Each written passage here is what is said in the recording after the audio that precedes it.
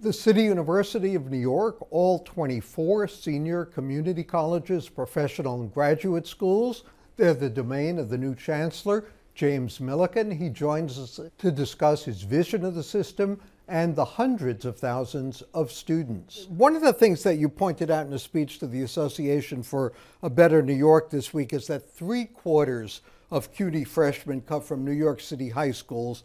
80% of the students who enroll in community colleges require remediation. That is a very high figure. What's wrong with the city public school system that 80% require remediation? Well, this is a big challenge for the largest public school system in America. And part of what CUNY has been doing, I met with Chancellor Farina on one of my first meetings on the job, is to look for ways to partner.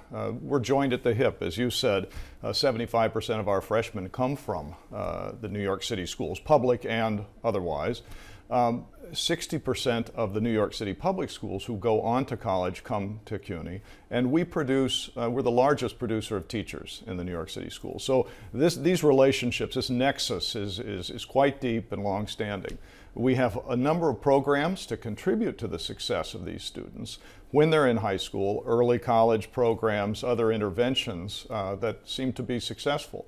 But like all issues in a place the size of New York City and the New York City public schools and CUNY, scale is an enormous issue for us. And maybe we'll have a chance to talk about that, but there are a number of great programs at CUNY that we are in the process of scaling, including one, the ASAP program that the mayor has just made an additional investment in, which has 3 times the graduation rates for our community college students as the national average for urban community colleges. How does that work?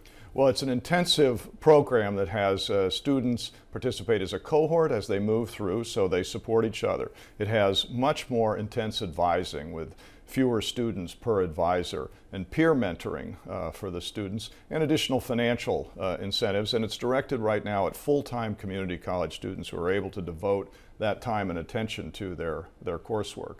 One of the things you also said is not enough students in the CUNY system, like all over the country, earn degrees in a reasonable period of time. What is considered reasonable these days? Well, to people like you, it used to be 2 years and 4 years. Right. What is it now? To people like you and me, it would be 2 and 4 years. But that's changed across the country. And really, there are a couple reasons for this. Only part of it is because people are taking longer. Some people don't intend to persist at that level. They're going part-time. The number of part-time students at both community colleges and senior colleges nationwide has increased significantly. The number of older students pursuing degrees over a longer period of time increased significantly. And the data we tend to look at is for, I don't want to get too much in the weeds here, but first-time, full-time freshmen. So if you transfer to another school, you aren't counted as a success of the first one. So we need to do some better jobs of measuring progress and assessing the data. But that being said, we still are taking too long for our students to graduate, and we can do a better job of that. That's why I mentioned the ASAP program, which is so successful at the community colleges, and it's going to be introduced at John Jay College, a senior college as well, to see if it's exportable to that environment. I think it will be. But there are a number of interventions that we can use to try to help people graduate more quickly. One of the other things you said, which is probably revolutionary for a university chancellor, is that there are a growing number of good jobs that don't require a 4-year degree. How does CUNY cope with that and encourage people, without the old vocational training track of steering people toward those jobs? So this is a very important point. I suspect it's one that will be made today with the mayor's jobs report. It's one that was made in the Association for a Better New York's own tech ecosystem report a year or so ago. And it's one that people that have been in higher education and dealt with leaders in the private sector have known for a while, particularly in the growing tech sector in New York, which I saw recently has added jobs at a much higher percentage rate than other areas of employment in New York City.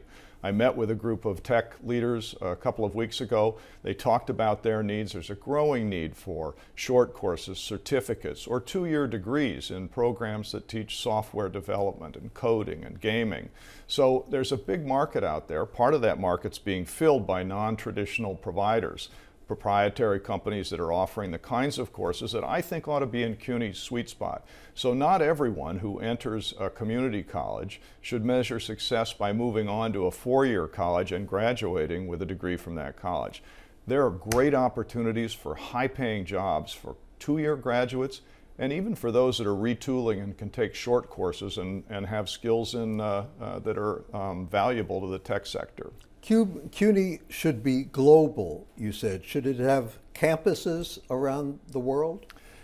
I don't think so. That's a big step.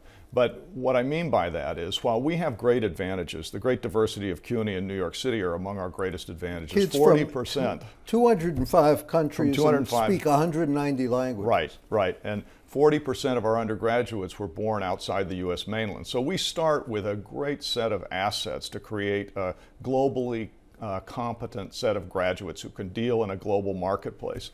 But there's an academic component of this that's important also, and I want our graduates to be competitive with the graduates of the best universities in the world. And so in addition to the great diversity that we have in the cultural and the linguistic diversity, we need an academic component to this so that they understand the politics, the economics, the environments of countries around the world and leading cities around the world, and can compete with graduates anywhere. And our faculty, it's quite clear that knowledge doesn't recognize borders, even borders that hold as many talented people as New York City. And I want our faculty to have the opportunity to collaborate in their research and their teaching, and they're addressing really important challenges in the 21st century for urban areas with colleagues around the world. Very quickly, you said we're becoming much less competitive for faculty. How do you rectify that? Well, a couple things. One, we have to address that through our bargaining with the union that represents our faculty and our staff, and we're in the middle of that process now. That's important. But this is a global competitive marketplace for talent, and part of that will be done with private philanthropy, I believe, and I think we have a great case for that. But we have to be able to attract and retain the best faculty, so our students in New York will have that advantage. Great. Thank you so much for joining us, Chancellor James Milliken of the City University.